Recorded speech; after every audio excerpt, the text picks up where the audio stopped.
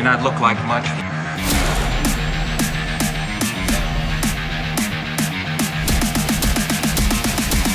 But she's got it where it counts, kid.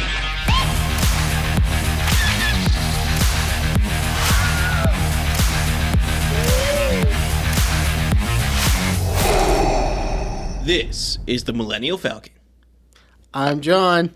And I'm Josh. And I totally just stole the order. I just swept in and just took it away from you. I did hesitate too much. That's why I was like, are you going to say it? No? Okay, I guess we're switching it up. That's all right. We're switching it up. Doing things a little differently. Oh, man. How you doing, John? Oh, I'm doing all right. How about you? I am tired. Yeah? Always. I'm always tired. But today we're not talking about tiredness. No. What are we talking about, John? We're talking about our kitchens. Wow. Really? Yes. No, we're not. We're talking about Star Wars, Clone Wars, Season 1, Episodes 2, 3, and 4. What I would call the Malevolence trilogy. Yeah, the Malevolence trilogy is a great name for this. Yeah, so Rising Malevolence. Is it Malevolence? Am I pronouncing that right? Yes. Rising Malevolence, Shadow of Malevolence, and Destroy Malevolence. Yeah, so 3-part series here. A 3-part episode. 3 Clone Wars episode. Yeah. Episode. 1 Millennial Falcon episode. Yeah. It's a 3-for. 3 episodes in 1. Okay. We digress. Yeah. Should we just get right into it? We already are, it sounds like. All right. Take us away, Tom. The clone Starfleet is under siege. Dozens of Republic warships have been destroyed in merciless surprise attacks that leave no survivors. Rumors spread of a terrible new separatist weapon. In the face of growing fear, the Jedi Council sends Master Plo Koon to hunt down the menace before it strikes again. Thanks, Tom. Wow, wonderful as always. Friend of the show, Tom Kane, everyone. Okay. So, as Tom stated, let me give you the little bit of an official description that kind of just summarizes this whole episode up. I almost said pandemic. Creating panic throughout the galaxy, a devastating separatist mystery weapon terrorizes the clone Starfleet. Anakin and Ahsoka race to save Jedi Master Plo Koon and his clone troopers in time. Jedi Master Plo Koon and his squad barely survive an attack from a mysterious separatist warship called the Malevolence. Can they stay alive long enough for Anakin and Ahsoka to find them? Find out right now. Josh, that was a little monotone for me. Oh, was it a bit too monotone? I would have really liked you to show more feel. Was that not enthusiastic enough for you? No, I feel like you need to add more oomph to it. John's butt hurt because I told him that he's a bit too monotone in his description reading. No, it was welcomed. I agree with you. I just have to be emotional about it. So this episode is very, very simple. I mean, each one of these are fairly straightforward in and of themselves, but overall, this trilogy is fantastic. I really liked it. Yeah, it's really enjoyable. There's definitely some elements that we'll get into that I was not a fan of, but overall, this is great. But in this episode, we get a General Grievous introduction. Because we haven't seen him yet in the animated Clone Wars. Not in the animated, but he was in Attack of the Clones, right? Yeah. He was in Attack of the Clones. Very famously, he was in Attack of the Clones. That's where we get to kind of see him the most. And that's where all the quotes and stuff that the prequel memers love is a lot of them are from General Grievous and stuff. General Grievous and Obi-Wan. Yeah, so General Grievous is introduced here. So this is his first animated Clone Wars episode. Yeah, and it sounded like the exact same voice, too. Oh, I wonder if it is. Matthew Wood is the voice actor for this. I wonder if he is. He's the same as the movies. I knew it. Okay, that's interesting. So similar. Matthew Wood. I do not recognize this guy at all. But it just kind of says he's known for doing General Grievous. That's cool. I love it when they do the same voice actors in the movies as they do in the shows and stuff. That's always great. It's so great for continuity, too. It feels like you already know the character. Yeah, it doesn't happen too often, but that's cool that they did it with this one. But yeah, get to introduce General Grievous. What do you think about this episode? I had one thought, and this is going to keep coming up for the other episodes as well. The ion cannon. It's cool, but it would be so easy to just like, oh, they fired an ion pulse, whatever you want to call it. How about I just veer away from it? Why did nobody just like get out of its way? Well, it's coming pretty fast. I mean, it looked like it was pretty slow, or maybe it was just because it was so big. Like, but it's a pretty big energy field. Well, in this episode, they're hitting the Republic warships, right? There's like 3 Republic warships and stuff. The energy blast comes out. I don't think those warships are capable of maneuvering that fast. Okay, so maybe that would work as for the small ships, as we're gonna spoiler alert, as we're gonna see later. Spoiler alert for another episode that we're gonna talk about. But yeah, I feel like the smaller ships, like the fighters and stuff, those ones theoretically could outrun it maybe if they're far enough away. But yeah, I feel like for the giant ships, like the warships, I don't think they could. I think they're too big. Yeah. Yeah. Interesting. A comment about this one. So basically, once General Grievous goes and blasts his ion cannon, which basically is a giant like EMP blast essentially, and it electrifies all the ships and basically they lose power. That's what's going on here. And Grievous has been taking this Malevolence ship to all sorts of different parts, and just it's been this like mysterious weapon that's just been taking out ships here and there. And anytime they hear about basically there's just like squadrons of ships just disappearing and stuff, and they fairly certain that the Separatists are behind it, kind of a deal. And but in this instance, after Grievous destroys all the ships, they just start blasting away at them and stuff. They blow them up to a million pieces, and Master Jedi Plo Koon, sorry, is on one of the battleships with the clones, and they basically escape through some escape pods, but the escape pods don't have power either. They kind of just blast out of the ship. I don't even know how they really got those out without power. I think they got hit. I think they ejected right before they got hit by the pulse. Yeah, I was wondering if it's like a mechanical. At least that's what I thought. I thought they got hit. I thought they escaped right after they got hit by the pulse. Or maybe they did. I don't know why I can't remember that detail. But either way, they're just floating around now. So there's like all the clones are just floating around in pods, and Dooku's like, okay, we can't have any witnesses to this. We don't want the Republic finding out about this weapon that we have, because nobody knows what this is and what it's capable of. All they're just seeing is all these wreckages of ships. Doesn't that sound familiar? There's a new Separatist weapon that's very, very strong and able to take out whole squadrons right away. There's a big weapon that the Separatists have. Interesting. What could that allude to in the future? What do you think?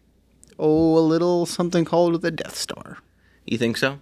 I just found a little bit of similarities, and I even like looking through the Wikipedia, which is a great resource, by the way. Shout out. Yeah.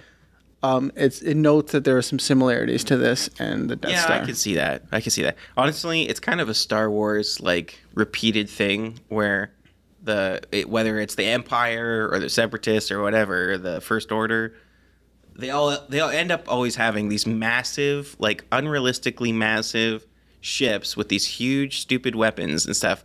Happens so many times. And it's always bigger, always better.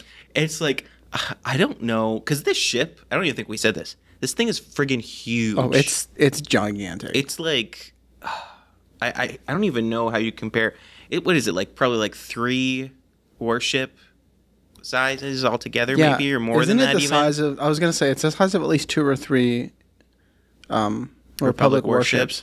I would say definitely 3. I mean, there's probably a number we could look up here, but it feels friggin' massive. Well, even the shots you see of it beside the warships, like it's stupid massive. Yeah, it's incredibly massive. Big boy. But one of the main thing that this episode's all about is basically Dooku doesn't want the survivors, and so he sends out basically this patrol of droids to kind of look around and take out the clones and basically break open the escape pods and just let everybody die. He doesn't want any witnesses. And so Anakin and Ahsoka, wow, how did I just blank on her name?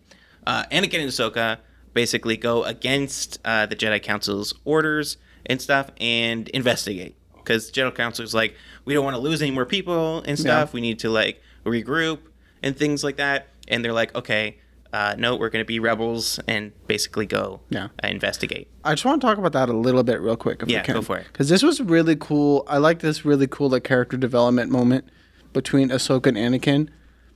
Because you see Ahsoka is like kind of upset about the decision to not rescue her old... Like this is somebody that she knew It sounded like he helped like teach her or train her. She mentions that he is the one that brought her to the Jedi Temple, like to begin with when she was like a little kid. That's what it was. Yes, thank you. So she wants to go save him, and then Anakin is a little bit annoyed because she kind of like speaks out of turn at a Jedi Council meeting, and then he kind of gives her a bit of a reprimand lecture. Yeah. And then just turns right around and is like, oh, we're just doing our own thing anyways. But you don't speak out of turn at a Jedi Council meeting. Like, you do what you believe, but come on. Yeah. Like, know how to do it. Know your place. Like, break the rules, but break them wisely. Yeah, it's like, we're going to rebel, but you got to do it the right way. Yeah. I like that because it shows you, like, it was like, oh, if this isn't happening already, what is Ahsoka going to be like?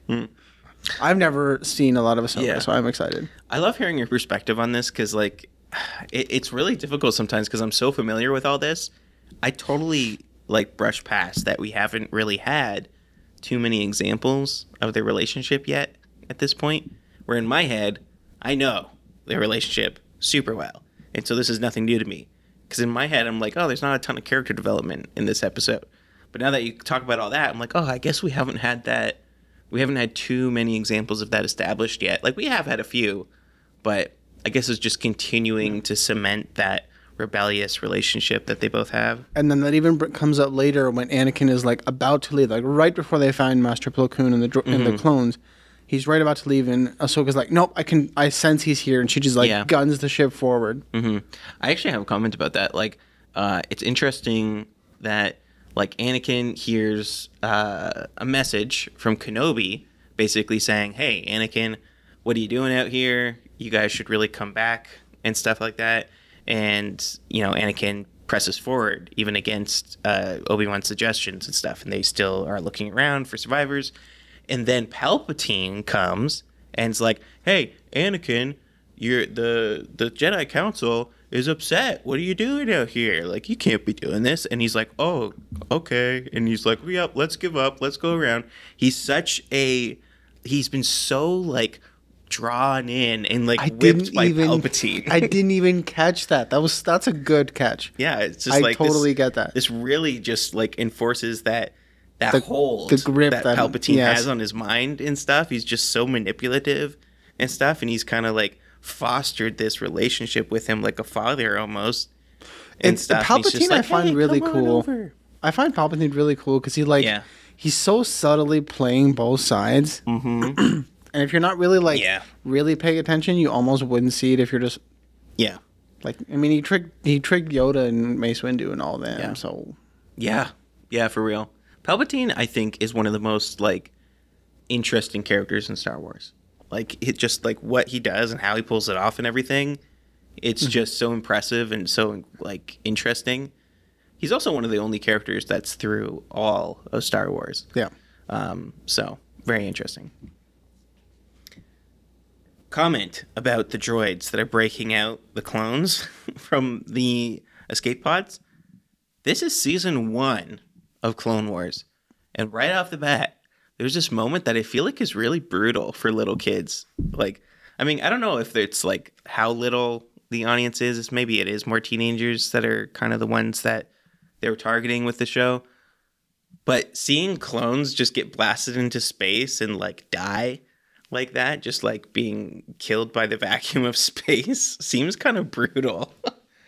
I didn't like it. It does when you say it like that. I didn't notice it because it wasn't like a gory, violent death. It was just like, oh, you float out and Yeah, and the droids make it comedic, right? Because they're making all these little comments to each other and stuff as they're doing it, and it's to them it's just like, oh, la-di-da, just another day on the job, busting open some pods, kind of thing. Like it's just kind of they make it into like a comedic moment almost, but then all of a sudden they're just like screaming in terror, these clones, as they're flying into space and stuff, and it doesn't like zoom in on any one of them dying, which is good. I think that they did that.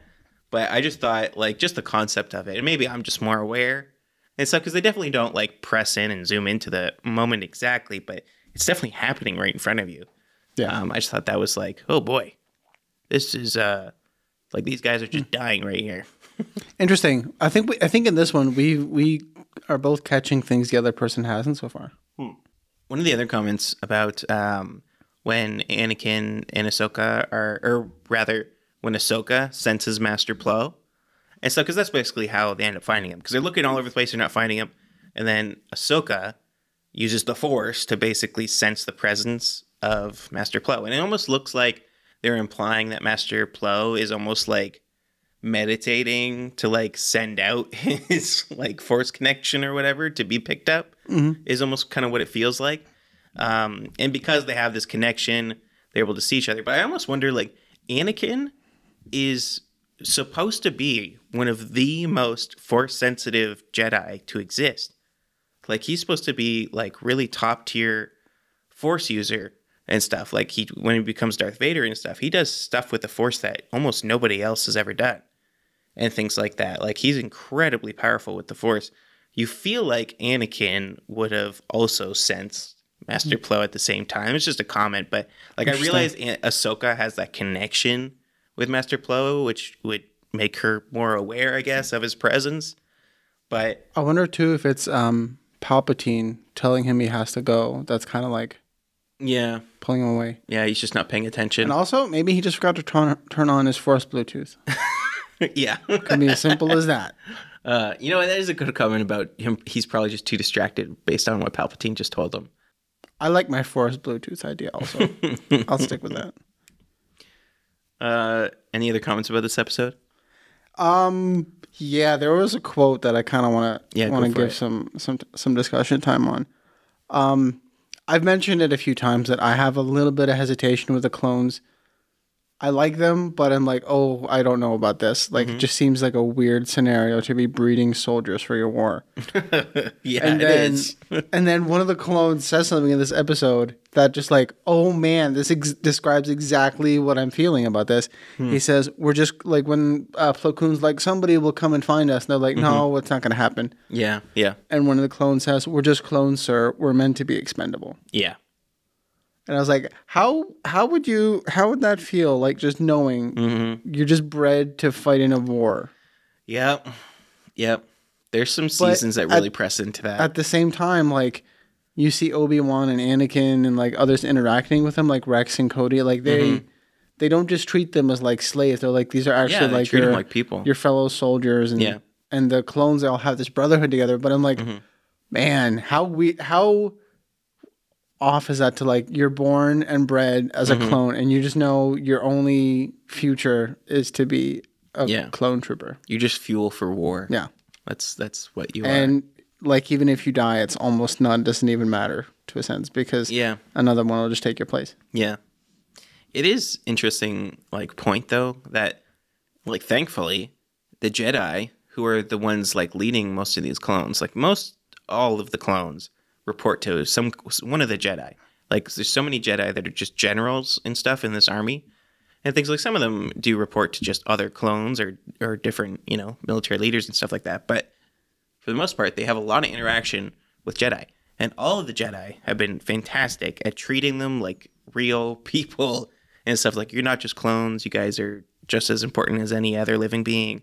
Even Yoda in last week, like we talked about last week's episode, Yoda's like, you guys carry the Force with you as well, kind of thing. And in this episode, Master Plo even had a moment where he's like, I think it was right after that line. Like, that's his response. I don't see you as expendable. Like, you're not, like, I would rather. Not expendable to me or something like that. Yeah, I think he says, like, I would rather save you guys than go after the ship kind of a thing. Because he's talking about, one of the clones was mentioning how if I was in command, I wouldn't bother with this rescue mission. I would try to go after that ship and stuff, the Malevolence and stuff. And he's like, I would never do that. Like, you guys are valuable to me. Like, I care about you guys. I wouldn't go after the ship instead of rescuing you. Kind of a deal. Oh, I like that. Yeah.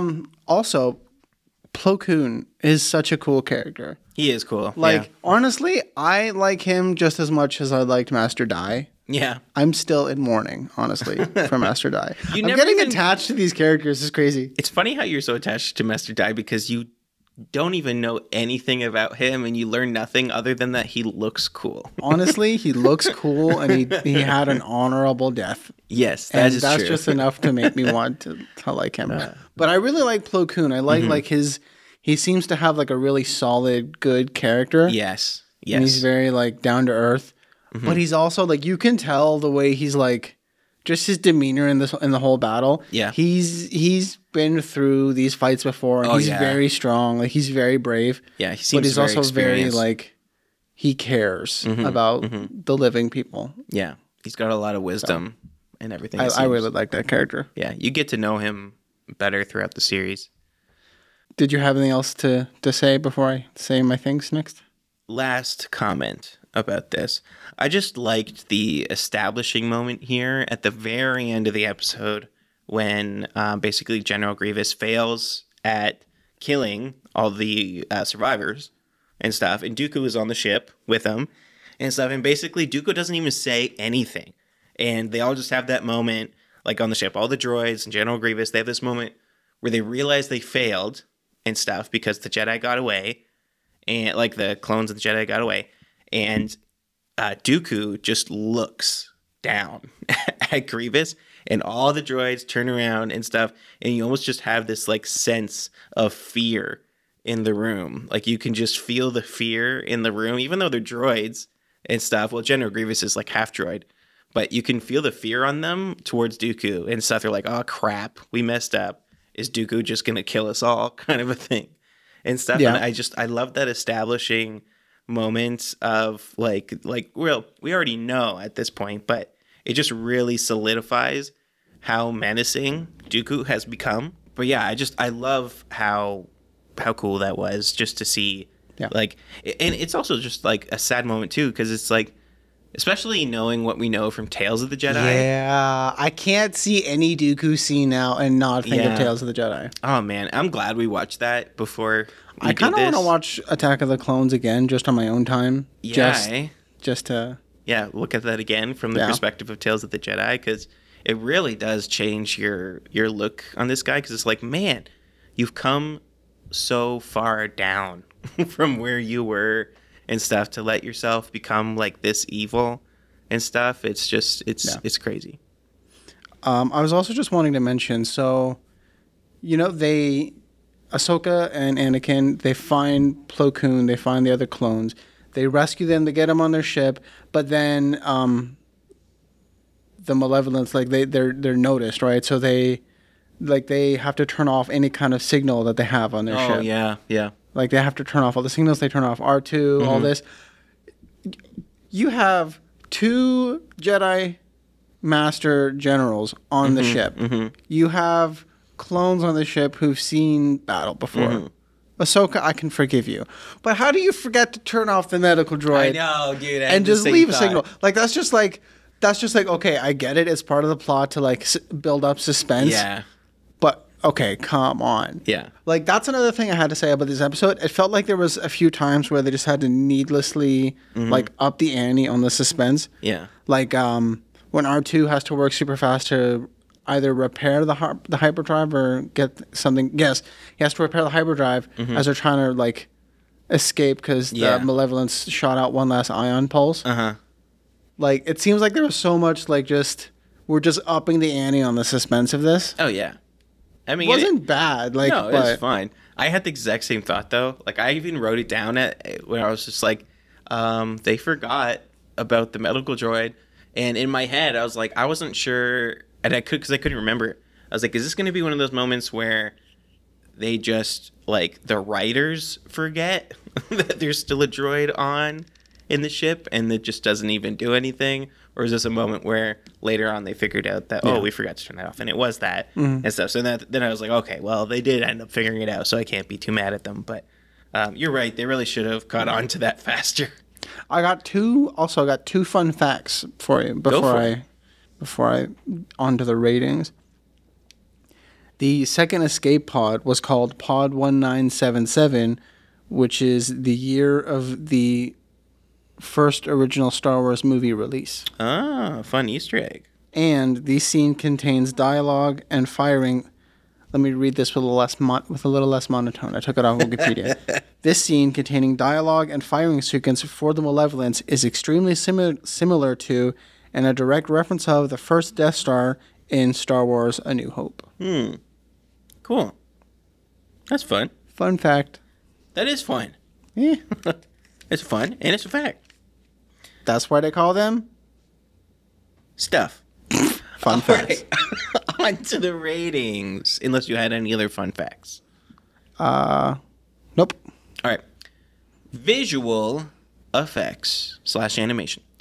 I actually thought this stepped it up a tiny bit from the average of the episodes. There was just a couple moments where I was like, you know what, that was actually fairly well animated and stuff.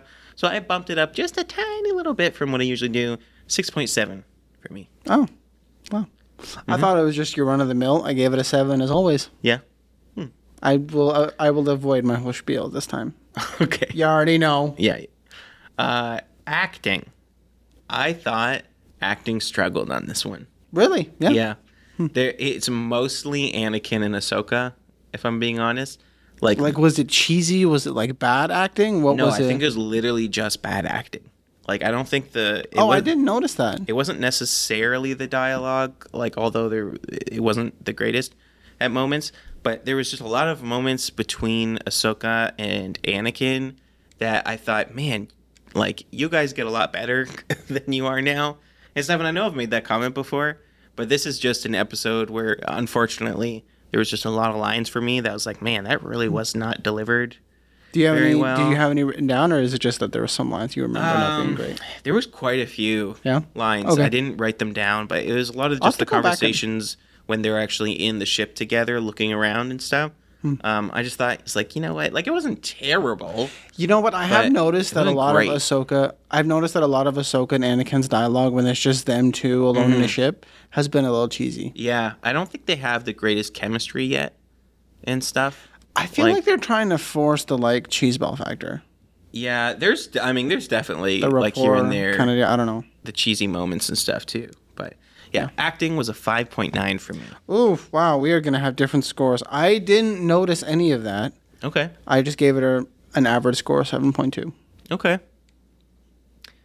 Character development. You know, I didn't pick up on what you were talking about earlier and stuff. So I already know you having said that, me coming from a newbie place and you more experienced. Uh-huh. I kind of figured our scores would be different on this one. Which is what it's all about. I mean, that's what makes it fun to talk about this. Do you want to share yours first, or do you want me to share mine first? You know, you share yours first. Okay, so, a little preamble. Meeting Plo Koon, kind of just the one line with the clones just drove it in deep for me. A little bit more on the relationship that I already brought, like the relationship between Anakin and Ahsoka, like the learn how to break the rules, don't just say it. I gave it an 8.3. Whoa. 8.3. Which is like above average. It was good. 8.3 in my books is really good. Man, you know what? It's another one of those moments. Once you start like really talking a lot of this stuff out loud, you realize that some things are better than you thought when you initially watched it. I gave it a 6.4 here, but like even some stuff I was kind of thinking about as we were talking, like with Palpatine and Anakin, like that little moment there and stuff that was really good. Completely forgot that this is also kind of the introduction to really get to know Plo Koon, that guy, and stuff too, which you did get some development from him for sure. stuff, nothing major. There's no backstory or anything. You don't understand. But you do learn his character. Exactly. You get to know his character, which is hence the name character development. This deserves so much better of a score than a 6.4. Like, now that I'm really talking it all out loud, I almost want to bump this way up. I think I have to. Because it's not 6.4. This is way better than that. I don't know why I gave it that when I was just roughly trying to rate it. You know what it was? Is I was probably just thinking about like how you really just get like clones and droids for most of this, and none of them were really highlighted too much, but there's just all those really in-between scenes that really are establishing. 6.9. I'm bumping it up. 6.9. Changing it. Sorry, okay? I'm sorry. All the people that are mad at me for doing that. Boo. I don't even know if there is anybody. John's booing me. All right. I agree with your choice. Yeah, okay. Dialogue. What'd you give it? I almost want to lower, now that you mentioned that, I want to lower my score, so I'm going to lower mine as well. I don't like that we do this sometimes, but I know, I wish we didn't change our mind. I'm going to give it a 6.8.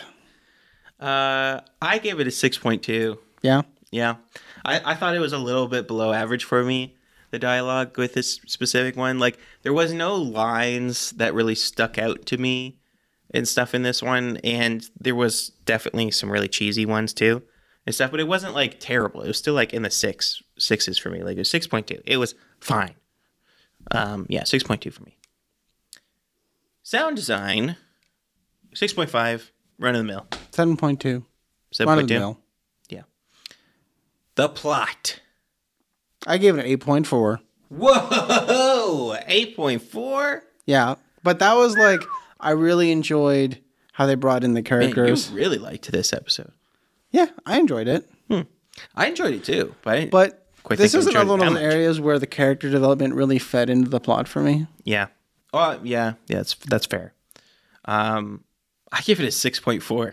Yeah? Yeah. You know what, dude? I'm going to keep mine, but I would say you keep yours. It's I'm fair. Keeping this. I kind of bleed plot and character together a lot of times. Also, they all kind of bleed together in a sense. Especially like when you're talking about rating like a trilogy of episodes. Yeah. Sometimes, because I think some of the other ones are much better than this one. But the overall story, like if all these 3 episodes were one episode, I would definitely put this closer to like the high 7s. It would be a really good episode. Into an 8s for me. I would go high 8s. Yeah. Like, it's a great story arc. Like, I really enjoy the story arc. But this specific episode, where it's mostly just focusing on them trying to rescue clones and stuff and like looking around debris, wasn't all that super interesting to me. Like, it was fine. Like, it was a perfectly fine plot, which is why it was a 6.4. Like, it wasn't bad. It was very enjoyable, but it wasn't blowing me away. It was kind of I've seen this done before kind of a plot, so it just didn't get that high of a rating for me. 6.4 for me. All right, now I got to redo my score again. Me too. For my average. Bear with me for math.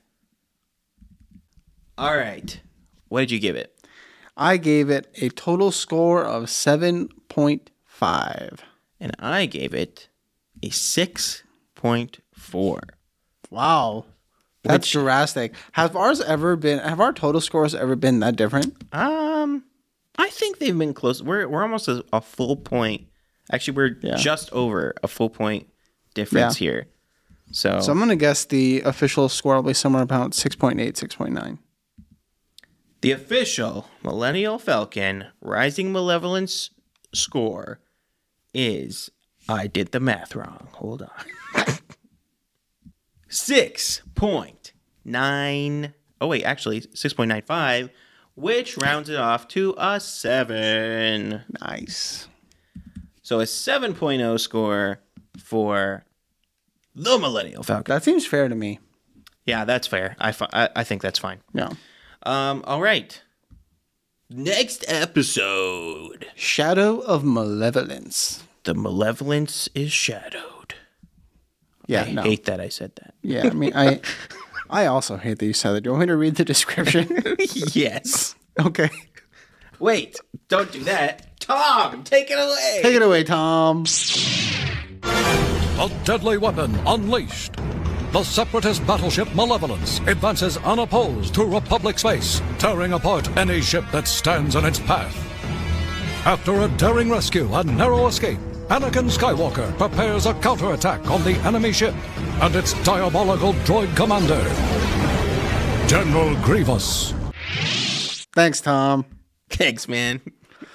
All right, ladies and gentlemen, from the show, Tom Kane.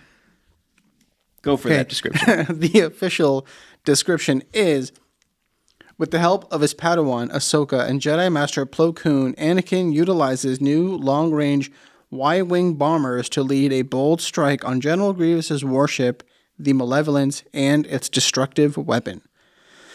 As General Grievous uses the Malevolence to terrorize medical bases, the Jedi rush to defend Republic space. With the help from his Padawan and Master Plo Koon, Anakin leads a bold strike mission into enemy territory. I think this episode was pretty fun. I liked this one. Yeah, this one was pretty good. I will call this episode Anakin Learns Some Things. Yeah, definitely. This is this one, I feel like you've seen this done before. It's like the bad guys are flying away. They're trying to catch up with the bad guy, and they take a dangerous shortcut to catch up with them. Like, I feel like that type of a plot I've seen many times, but really enjoyed it. One of the things I think this episode really did a good job of is it establishes how freaking huge some Malevolence is. I know we talked about that a little bit already. Yeah. But you really just get a big. good sense of how stinking huge the ship is. The next episode after this, also, I have another comment about something it introduces that really drives home just like how stinking massive the ship is. But again, really cool to just see such a huge ship. This episode was really funny to me. They had some funny moments. Like one of the ones that really got me, and it just is so funny because of what happens later in the show and so many Star Wars memes ever. Mm-hmm. One of my favorite lines is when the droids are shooting at the Jedi or at Anakin's ship, or they're shooting at somebody. One of the droids is like, "Boy, this is a lot more fun when they aren't shooting back, but I still can't seem to hit anything." And I'm like, that is just... Yeah, and then guaranteed somebody's made a meme of that already. Yeah. I love that so much. And then Grievous literally punches the head off of the droid that says that. Yes. I also noticed that Anakin is kind of stubborn in this one. Yeah. Like he's really bold. Always is. And he's just like, I have a plan. I want to, like, it seems like he just wants Grievous dead so badly. Mm-hmm. He's willing to lead these clones. Again, with clones, he's willing to like risk their lives. Yeah. Where my genuine question, this is just right off the cuff, would Anakin do the same thing with other Jedis? Like if it was Mace Windu and Obi-Wan flying beside him, would he be as risky with their lives? Oh, yeah. I think so. You think so? Oh, yeah. I definitely think so. No, you know what? The more I think about it, I think I would agree with you. Yeah, I feel like because Anakin would just, like, he seems like he has blinders on. Mm-hmm. And he's just like, okay, you guys can take care of yourself. We're going for it, kind of a thing. Yeah. And here's what I was going to say, and I botched a take of this before. Grievous, very similar, is so blinded by his own ambition that he willfully puts his own ships at risk. Like, near the end when they fire the cannon, they're like, one of the droids is like, but our ships are in the way of this cannon as well. Yeah. Like, well, whatever, kill him. I don't care. Like, just get it done. I liked the details of like the base plot in this one because, like, essentially what's happening here is Dooku talks to Grievous like on a hologram this time, which I guess he must have left the ship at some point. I don't even think it really shows us that. If it does, I missed it. I thought the other ones are holograms as well. Well, in the first episode, he was on the ship with them. And then all of a sudden, this episode, he's just a hologram. So you just kind of assume that he left. I thought it was a hologram the whole time. No, because in the moment I was just talking about with like Dooku's like looking down at the ship after they failed to kill all the witnesses and stuff. Dooku was like looking down at them like, you guys failed. Like I could kill you right now, kind of a thing. And genuinely, I thought that was a hologram. No, he was in person there. Oh. And now he's a hologram. Weird. Like a telephone call hologram thing. I feel like I'm right. I don't know, but I feel like I'm right. You're not right. I know. Not important, but I think I'm right. But it basically, like in this plot, Dooku talks to Grievous, and it's like, hey, there's a medical base that we've discovered for the clones. So basically all the clones are going to this medical base and stuff to basically heal up and stuff from the war. Let's go take it out. How freaking evil is that? Like, to go and take out, like, essentially the hospital, like, for the clones? Even Ahsoka says, like, only General Grievous would go after poor defenseless clones. Yeah, even though it's Dooku's original plan and stuff, he's just giving it to Grievous to, execute. And Grievous is just as evil, mind you, because he's the one, like, ruthlessly trying to do this. But it's just, like, again, it's another establishing scene of, like, how far down Dooku has come from his, like, origins and stuff of being a Jedi to being like, yeah, let's just kill a whole bunch of people and, like, the hospital. Like, I feel like it's a general war thing where it's like, you don't attack the medical troops and stuff. You don't attack somebody who can't defend himself. Yeah, it's like it's an honorable fight. Exactly. It's like a disgusting thing to, like, take out the weak and things like that. So it's just like, man, Dooku is evil. So Grievous is headed towards the medical base. And basically there's this massive nebula in between where they are and where the medical base is. So they have to go around and stuff because there's this massive, huge freaking ship. And they're like, okay, we're not going to go through that. We have to go around. So it's going to take us an extra long time. I thought that was because there was a planetary system there. And Anakin was using the nebula as a shortcut. No, I think it's the actual nebula. Like, the droid talks about how there was this massive, like, system kind of a thing in between. Yeah. That is what the nebula is like. Oh, I thought it was a planetary system. Okay. No, I'm pretty sure they were just talking about the nebula. I mean, that's what is in the way, and that's why Anakin goes through that instead. Yeah. Oh, okay. I thought there was a planetary system, and then Anakin just used this nebula as a shortcut. Maybe that is the whole thing they're flying through. That makes more sense. Yeah, they're avoiding the nebula. Like, Dooku, I keep saying Dooku. General Grievous. Get it right. Sorry. Is avoiding the nebula, and it's massive, so they have to go around it. But they're going at light speed around this thing. Like, quick comment here. They're going at light speed to go around it. And then Anakin and all of his, like, Y-Wing bomber squad are going straight through it at normal speed. I feel like going at light speed around this nebula would be way faster than going at normal speed through it. I don't know why. Yep. That just doesn't make any sense to me. It's like, if they're traveling the speed of light... This must be a very large system. Oh, man. It's had to be stinking massive for them to It would probably have to be really wide and really wide, but really narrow. Like, that part didn't make any sense to me. But, it's for the plot. Plot armor. But essentially, Anakin and all the people and stuff, they get through. And Master Plo's with them as well. Right? So it's Anakin, Master Plo, and Ahsoka, and the clones. So they all get through. But the really cool thing, though, in the middle of this nebula, there's all these giant space manta ray things. Yeah. Stuff, giant space alien like eel, monsters. Manta things. I love how Star Wars has all these giant creatures that live in space. I just think it's super cool and stuff. Like, all the way from the original Star Wars, I can't remember if it's on A New Hope or if it's on Empire Strikes Back, where there's the giant worm that lives in the asteroid. Do you remember which episode that's from? No, I don't offhand right now. You know what I'm talking about, though, right? Like, the Millennium Falcon basically, like, goes and hides inside of an asteroid, but they end up, like, literally going inside of the I remember this. The worm. But there's, like, things like that, the giant space worm, and now they're going through this nebula and all these giant... the underwater shark thingy. Yeah, well, yeah, and those lives on planets, but I'm talking about things that actually live in space. Like, in the vacuum of space, these giant alien creatures can survive and stuff. I just think that's super fascinating. Oh, and stuff. Gotcha, yeah. Like, how, like, they're not on some planet, they're in space. Like, and Ahsoka makes a comment about how, like, there's these giant gas guzzlers. So they're basically eating the gas from this nebula and stuff, and that's how they survive, I guess. But I just think it's super cool. There's plenty of other instances that we'll eventually get to where there's other giant space alien creatures, which it's just a cool thing. Yeah. I just enjoy that. Throughout this episode, too, Anakin repeatedly just, like, ignores everybody, warning him, like in the beginning, like, are you sure this is a good plan? It seems very bold and very risky. Yeah.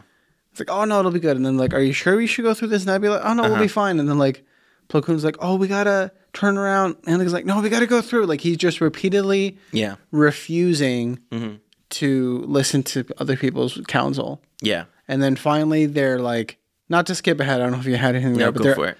They're like right on course with Malevolence. They're attacking it.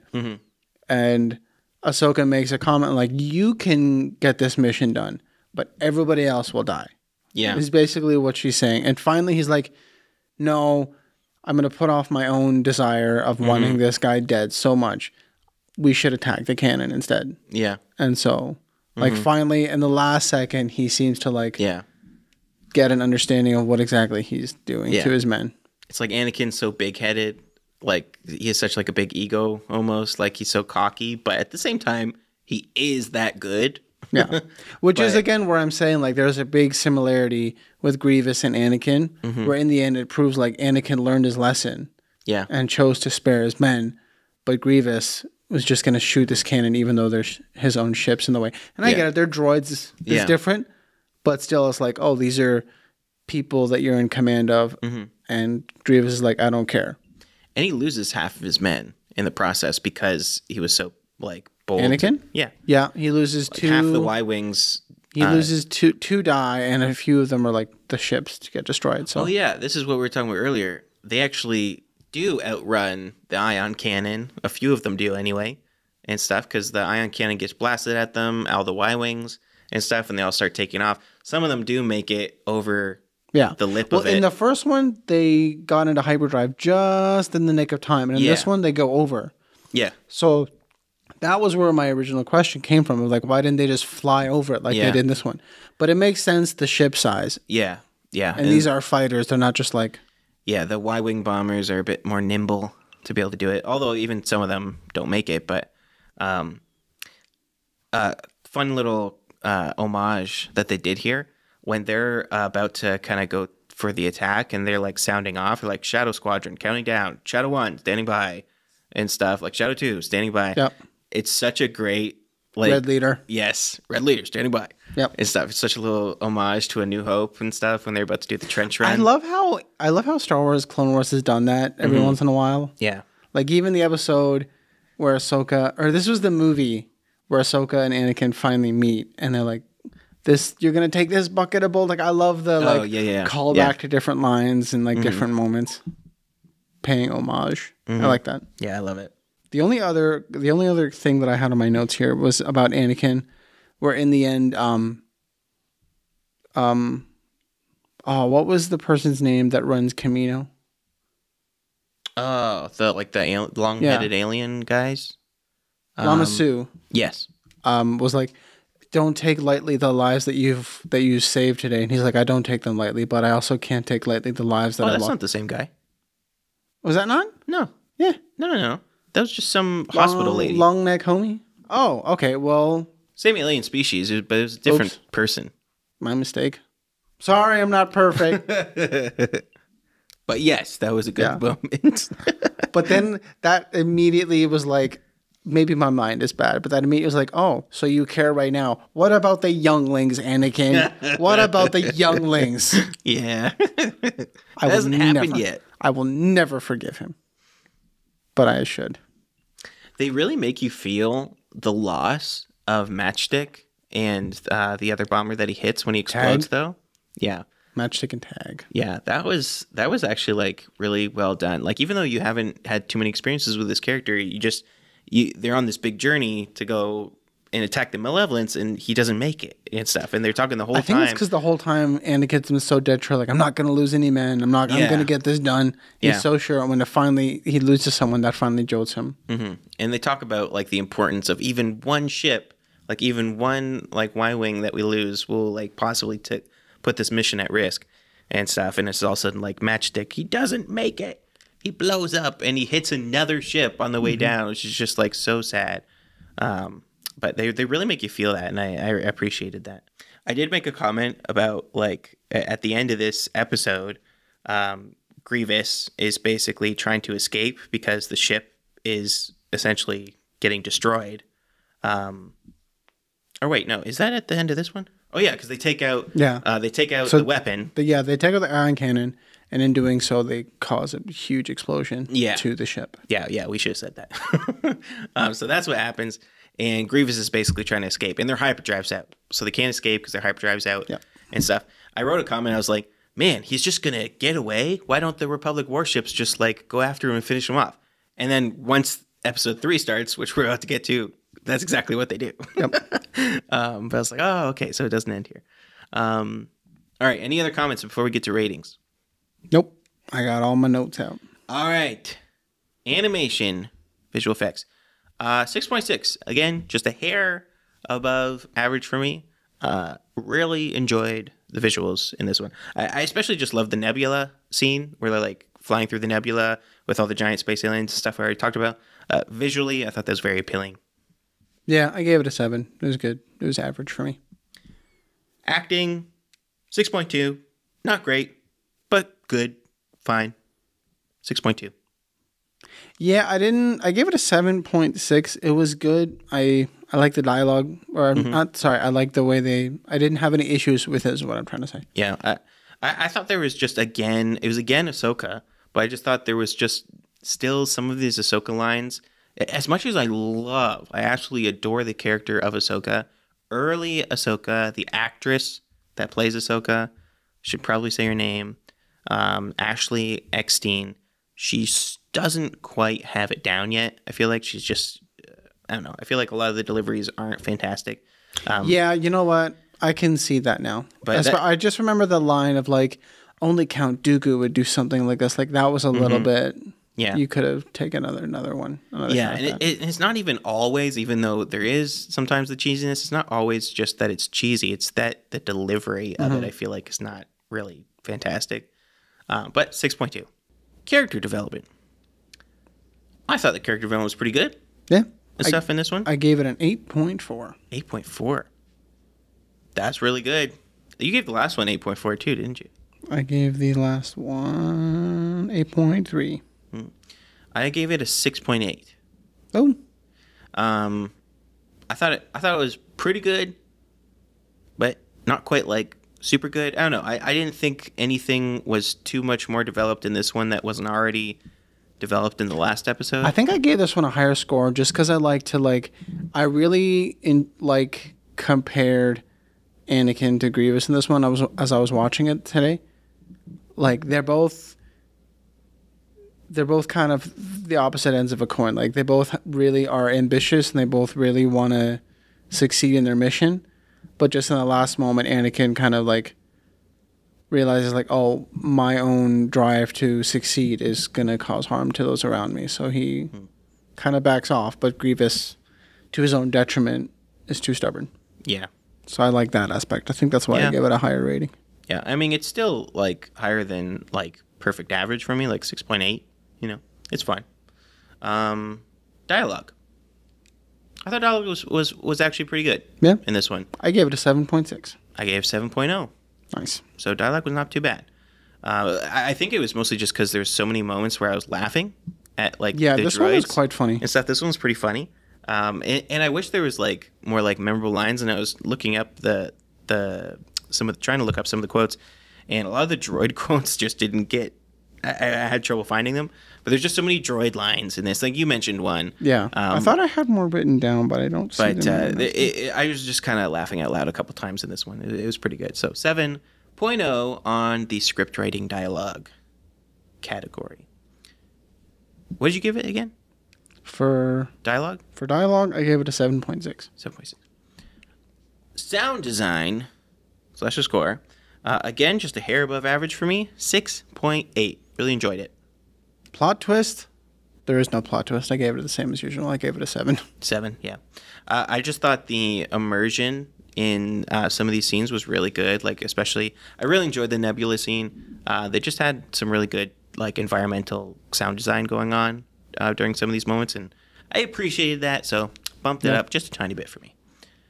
The plot. The main plot. I really enjoyed this story. 7.3 for me. Yeah. I gave it an 8.2. 8.2? Yeah. Nice. My average score, I don't think I changed anything. No, I didn't anyways. 6.8. 7.6. 7.6? We have some very different thoughts on these episodes. We do. All right. Which I love. I love that we have different thoughts about it. That gives the Millennial Falcon. So I had 6.8 and you had 7.6. 0.6. Millennial Falcon, Shadow of the Malevolence, average score. It'll be a 7.2. That's on the money. 7.2. I used my brain. 7.2. I did not use a calculator for that. I just used my big brain. Look at this math guy over here. Call me Professor Math. All right, let's get to the final episode of this trilogy here. This one I think is my favorite of the three. I really enjoyed this one. Yeah, I had some mixed feelings, but I liked this one. Destroy Malevolence. All right, kick us off, Tom. Grievous in retreat. Before the battleship Malevolence could destroy an Outer Rim clone medical base, a Republic strike force, under the command of Jedi General Anakin Skywalker, crippled the warship, disabling its dreaded ion cannon. Now the Jedi relentlessly pursue the Malevolence. Great job as always, Tom. Thanks, Tom. Ladies and gentlemen, friend of the show, Tom Kane. Oh my gosh. I wonder if that joke will ever die. No. No? Okay. I won't let it. You won't let it? Nope. Here's the official description of Destroy Malevolence. Padme, Amidala, and C-3PO are taken hostage by General Grievous, leaving Anakin and Obi-Wan to save the Senator and complete the destruction of the Malevolence. Anakin and Obi-Wan chase down the Malevolence, hoping to destroy it before it can escape. But when Padme and C-3PO are captured and held hostage aboard, the Jedi are forced to hatch a new plan. Yeah, so Padme and C-3PO just kind of show up on this one. This is another one where Palpatine is just like working the strings behind the background and like, okay, well, I lost this ship, but you know what? I still got another play. Like, he's always in the background, always pulling the strings. He's a puppet master. Oh yeah, this one was devious. Like, so essentially Palpatine is why Padme and C-3PO show up. Palpatine gives Padme some coordinates to go talk to the banking clan, I believe. Like, she thinks she's going.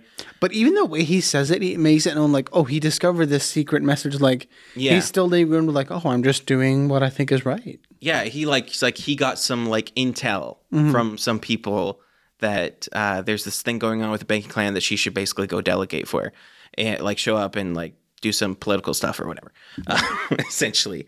And shake hands, kiss babies. To do what?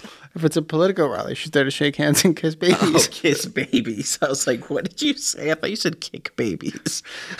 Kiss hands and shake babies. Oh my gosh. Don't do that. Anyway, Padme and C-3PO are given bad coordinates from Palpatine, essentially, is what's happening here. And I guess I understand why Padme wouldn't be suspicious of Palpatine at this point, because she probably blames the banking clan, because the banking clan have this history of being kind of like, scum and stuff in a lot of ways. So she's probably like, oh, they put me into this trap, which is what she does kind of hint at, that's the conclusion she's come to and stuff. Because basically they just come out of hyperspace right in front of the Malevolence. Like, they're just like, oh, now we got to steer away so we don't hit the thing and stuff. And because Palpatine talks to General Grievous, I think, right? And he's like, hey, there's people coming, like, be sure to capture them and stuff to use them as a bargaining chip to save the Malevolence. It's essentially what's going on. He talks to Dooku. That's got to be what happens. He never really talks directly to Grievous. So. Dooku says that his master has made plans for a hostage or something like that. Yeah. That was it. So they use the tractor beam. They pull in Padme and C-3PO, and they capture him. I have two questions here. Yeah. One, at this point, does Palpatine know that Padme and Anakin are married? Oh, he probably knows everything. So that's very strategic of like, oh, what's going to distract Anakin? This. Yeah, I mean, they've kept it a secret, right? So I don't know if Anakin would have disclosed that to Palpatine because they're so buddies and stuff. I don't know. But it does kind of imply that they've done a good job of keeping this a secret because even the senators or the Senate, like, they're not supposed to know. Nobody's supposed to know. This is like kind of like frowned upon. This is not what you're supposed to do. Jedis aren't supposed to get into romantic relationships and stuff like this. I had a second question here too. So this bugs me. Here's a ship that's on fire, and they say their hyperdrive is broken. They say their forward engines are broken. Their weapons are down. Yeah. Like there's so much of this ship is in it's destruction. Destroyed, yeah. How is it that they just have, oh, you know what works? This tractor beam. That's not damaged. And then later, inside the thing, there's just a fully functional railway system. Yes. That's just functioning. Yes. Like, I thought this thing was near its deathbed, and you're just still going. I guess it just shows that how big this friggin' ship is. Like, there's so many sections of this ship and stuff, and all like the main parts of the ship, like a lot of the engine stuff, the hyperdrive, like you said, stuff, all that's destroyed. But there's all this stuff inside because the thing's so friggin' huge that are not even affected. Like, that was one of the comments I was waiting to make, is that just really drives in how big the ship is. That the ship has an entire train system inside of it. That's how big this thing is. You need to literally get on a train to get from one part of the ship to the other. Like, that is crazy huge. Interesting comment, too, like right off the bat that I thought was kind of strange. And this is something that keeps happening in the show. And again, it's one of those things that kind of makes you think, like, why, or it kind of makes you think, are the Jedi good guys? Kind of a thing. Because the Jedi are trying to kill Grievous. They're trying to murder him. They're trying to take him out and stuff instead of capturing him. Especially in a situation like this, where the ship's basically taken out, the threat is gone, they're just finishing the job. And they send these 3 warships that basically just, okay, let's just explode the ship. Let's just take this thing out completely. Let's just, like, destroy this thing. They may also make mention of, like, oh, the sooner Grievous is dead, the quicker this war is over. Like, in the last episode, they said that. Yeah, they've made comments about, like, let's kill Grievous, essentially. And it's like, aren't you guys, like, supposed to be, like, peacekeepers and all this stuff? Well, is he not technically just a droid? No, he's organic being. Like, he's part droid, part, like, creature kind of a thing. I think he's actually a human. I think he's a human. Don't quote me on that. Can't remember what the actual alien species is. Basically, he's like an alien species that got, like, mangled up, and they, like, kind of gave him a bunch of augmented parts and stuff. They turned him into a cyborg, essentially. That's what's going on there. Because he has, like, in Attack of the Clones, we see that he has, like, a organic heart and eyes and all these things, right? But yeah, why aren't they trying to capture him instead of killing him? I had that thought too. Yeah, I just thought that was kind of like, you guys are the good guys. You should be trying to capture him instead of kill him. Yeah. Yeah. I also like when Anakin finds a way to dock the ship to get in and save Padme. Oh yeah, the droids. They're like, the droid's like, well, no one is crazy, and did you hear that sound? That sounded like someone is docking on the ship, but no one is crazy to use an emergency docking area. And then cut to the next scene. Obi-Wan's like, Anakin, you're crazy. Like, I thought that was just slapstick a little bit. In that exact moment, though, did you catch the crazy quote here? Like, Anakin's like, Obi-Wan says, Anakin, you're crazy. Spinning is not flying. And then Anakin says, but it's a good trick. That is a Easter egg for Anakin when he is flying in the Naboo space fighter and stuff, where he takes the things like, let's try spinning. That's a good trick. Oh, when he was a kid. Yeah. Yeah. I totally missed that. Yeah, that's like a great little homage to that moment and stuff. It's like, oh my gosh, I had to write it down right away. I totally missed that. That's so funny. Yeah. Like I said, I love that Star Wars seems to be really good at that, like, callback. I just had a fun little comment. Apparently there are firefighter droids, but they really suck at their job because in this thing, there's something that's on fire, and all of a sudden, like, inside the Malevolence, this is happening, there's droids that are essentially wearing firefighter uniforms and hats, which is silly in and of itself. But they grab hoses to put out a fire, and they're tripping and stuff and things, and they're just super clumsy, and they're terrible at it. It's like, okay, they did not program these droids very well to fight fires, apparently, because they're doing a terrible job. I just thought that was funny. I laughed out loud quite a few times in this episode too. This was a really funny one again. This was pretty funny. I also love so right after Anakin is reunited with Padme, and they have a moment alone together. Yeah. I just thought it was really funny. Like, hey, we're in the middle of this battle to like save you and kill Grievous. You know what's really good idea right now? Let's just make out. Yeah. Like, I'm like, okay, I get it. You love each other. Right now in this moment, you would not be wanting to kiss each other. Like, this is a moment where you're trying to save your own lives. Priorities. Even before that moment, I have a comment about like when Anakin and Obi-Wan are basically heading off to go towards the Malevolence to like save Padme and stuff. Obi-Wan just seems to go along with all of Anakin's plans. Because he's like, it's just like, oh, sure, I guess we'll go and we'll survive. Like, because he's like, what's the plan and stuff to Anakin? He's like, I can't remember what he says, but essentially it's like, well, we'll figure it out kind of a deal. And Obi-Wan's always just getting dragged into Anakin's reckless plans, being like, well, I guess I'm Obi-Wan, so I'll survive kind of a thing. It's just like, well, I know this is a trap, but let's go do it anyway kind of a thing. Yeah, that is a thing that always ends up happening. Yeah. I feel like it would be really frustrating to try and lead droids because of how stupid they seem to always be. They're just constantly missing things. They're constantly being clumsy and falling over and stuff. And again, how are the Separatists so powerful when their droids are idiots? Mm-hmm. You know, a comment about them being idiots. They find the droids are like, you know, they're patrolling and stuff. Padme, of course, is loose on the ship somewhere. She's trying to hide and stuff from all the droids. Well, when the droids actually find her, one of the droids says, "Blast her!" Their whole objective was to capture her. They didn't want to kill her because she is the bargaining chip.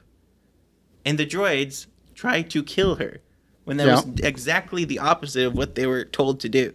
I had that thought too. Like, why are you trying to kill her now? Why are you trying to kill her? It doesn't make any sense. Also, poor C-3PO. He seems to always just get lost and like chucked off things and one things of my like that and favorite survives quotes, somehow. One of my favorite quotes in this episode is from him, actually. He's stuck on this, like, on the front end of this train, and he's screaming out, like, somebody stop this contraption. The train finally stops. Obi-Wan finally stops the train. R2-D2, I mean. Stops the train, and then he goes flying into some boxes, and he's like, well, I suppose I did ask for that. Yes. Yeah. I also... Obi-Wan, dang it. I keep mixing up my names. C-3PO always has those, like, little quips I just love. C-3PO is hilarious. Like, one of C-3PO's, like, most repeated lines in Star Wars is, "We're doomed." And he says it in this one and stuff when they show up and, like, get tractor beamed and everything and they're in the ship. And so he's like, "We're doomed." It's like... The one I always think of with C-3PO was, "Oh, dear." Oh, yeah. That's always said, too. The serendipity of C-3PO and R2 is just always priceless. They're just like, they're that's always my favorite Star Wars best friendship. Danger and stuff like that. It's awesome. Any episode where C-3PO and R2 are in an episode, it's just a good episode. Yeah. Because they're great just together. Classics. It's just so fun. Another funny comment here. Grievous just hangs up on Dooku. Like, after all this goes down, he escapes. Oh, he must be so scared. Dooku's, like, calling him, and he's like, he doesn't say a word. Like, Grievous is obviously, well, I'm screwed. I just got to survive now because I've messed up so bad that Dooku's probably going to kill me. So I'm just going to avoid this call. Like, I can't even remember what he, like, goes to do. But essentially, he's just, like, escaping. He's like, I don't want to deal with this. And he hangs up on Dooku. It's like, oh, snap. So maybe you know, but I don't. So don't tell me if I'm wrong or right. But I don't think Grievous is dead. I think somehow he survived. Oh, I don't think they even imply that he's dead. He just the ship away. Like the ship is just dead. Oh, the ship is dead. Yeah. I looked carefully. I didn't see anything like an escape pod or anything. But I feel like somehow he escaped. He flies off an escape pod. That's when he hangs up on Dooku. Oh, you're right. Okay, well, just take my whole thing away from me then. I don't even care. I thought it was really cool that instead of like, because they're trying to destroy the hyperdrive, that Anakin is like, you know what, let's just reboot the Navicomputer or like reset the Navicomputer just to like lead them right onto the surface of this moon. Yeah, that was cool. That's cool. Well, because they're like, they're about to activate hyperdrive. He's like, that's okay. Just let them. Yeah. It's all good. I don't care. Yeah, it doesn't bother explaining why that's okay, but he's like, don't worry. That you'll bothered find out. me. Like, why is it that you can just like, oh, hey, guys, don't worry. It's cool. I reset their navigations. We're fine. Don't be alarmed. Don't have an anxiety attack. No, he just lets them like, oh, you guys are nervous? I'm not. Yeah. Like, we didn't explain this very well, but essentially the droids end up figuring out that they could fix the hyperdrive and stuff at some point. It wasn't as badly damaged as they originally it wasn't as thought. badly damaged as they thought, and they're going to basically fix it and take off. Or you know what? He wasn't on... Grievous wasn't on an escape pod. He was on one of the fighter jets. Because he was out trying to take out the rest of the... what do you call it? There's basically all the medical transports were leaving and stuff, and Grievous sends out all those fighter ships to try to take him out and stuff because he doesn't want anybody escaping. He was in one of those fighter ships, and that's what he ends up leaving in. Oh, okay. Yeah. Well, then I would hate for that phone call later. Yeah. But anyway, the droids end up fixing the hyperdrive, but Anakin gets there and, changes the nav computer and stuff like you said. Yeah, this episode's pretty, simple. I actually thought that the whole scene with the trains and stuff, because basically in the middle of the ship, there's all these trains that go everywhere and stuff, and it's Obi-Wan, Anakin, C-3PO, R2, and Padme and stuff are essentially all in this area and stuff. And this scene was it reminded me at least of the Attack of the Clones factory scene. Yeah, I thought the same thing. Yeah, very much like this Attack of the Clones factory scene and stuff. They're just there's ledges all over the place and they're falling from platform to platform, going all over the place. Oh yeah, and Grievous is there too, trying to lightsaber the crap out of them and stuff and fighting. But I thought the scene was just very, very reminiscent of that moment. Mm-hmm. I don't really have any other thoughts on this one. I like that they I think it was definitely intentional that that was like what you would think, because it's like first time Padme, Obi-Wan, and Anakin and Grievous are all in the same episode again. So. Yeah. But yeah, other than that, I'm good to go into ratings. All right, let's get into the ratings. Visual effects animation. I gave it a 7. 7? 6.7 for me. Again, just a hair above average. Yeah. Acting. I thought the acting was probably the best out of the 3 in this one, but still not fantastic or anything. I just thought it was fine. 6.5 for me. Yeah, I gave it a 7.5 for those exact reasons. Yeah. Character development, I thought it was quite good. 6.8. It was perfectly fine. Again, just some establishing moments and stuff. I thought Grievous, gets a little bit more. You just get a little bit more from him, I suppose. I guess nothing was really developed necessarily with him. I actually gave this quite a low score for character development. Yeah, I thought it wasn't super a lot going on here, but 6.8. I gave it a 6.7. 6.7. Wow, I actually had higher than you. Yep. I can't remember why I gave it as high as I did now that I'm looking at it. I mean, not that 6.8 is that high, but I feel like there was a couple scenes. Oh, you know what? I think it was the Padme Anakin stuff again was good to see, and just the relationship between Padme, her motives and things. She is trying to go and do some more delegation towards the banking clan and stuff, and just you get to see how Palpatine is kind of intertwined and all that stuff. I just thought they really did a good job developing that whole interwoven connection and stuff there. So that's what brought that up a tiny bit for me. So 6.8. Yeah. Dialogue was great in this one. I thought the dialogue was really good. There's so many funny lines and stuff. We already talked about some of the quotes in this one. I thought they did a really good job. I laughed the most on this episode for sure. So many droid moments that I was just laughing at. But 7.7 for me. Yeah? Yeah.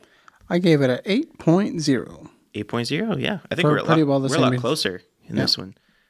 Sound design, perfectly average, 6.5. 7. Story, plot. Really enjoyed it. 6.7. 7.6 for me in the 7s. I enjoyed it. It wasn't bad, but it felt like a very average plot. Yeah. So I gave it a 7.3. Yeah, this one was my favorite, I think. Yeah. 7.6.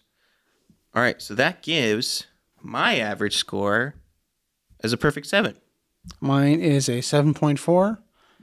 Our combined score will be 7.2. I think you are right, because that is math. 7.2 is the Destroy Malevolence Millennial Falcon score.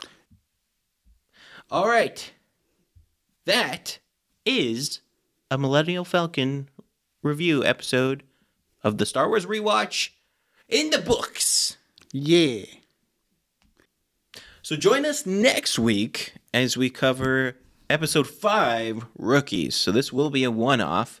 I'm pretty sure this doesn't go with the ones after. It's kind of just a single episode. But from memory, if this is the episode I'm thinking it is, this is a really good one. I haven't watched it yet, but I do remember really enjoying this episode, if it's the one I'm thinking it is.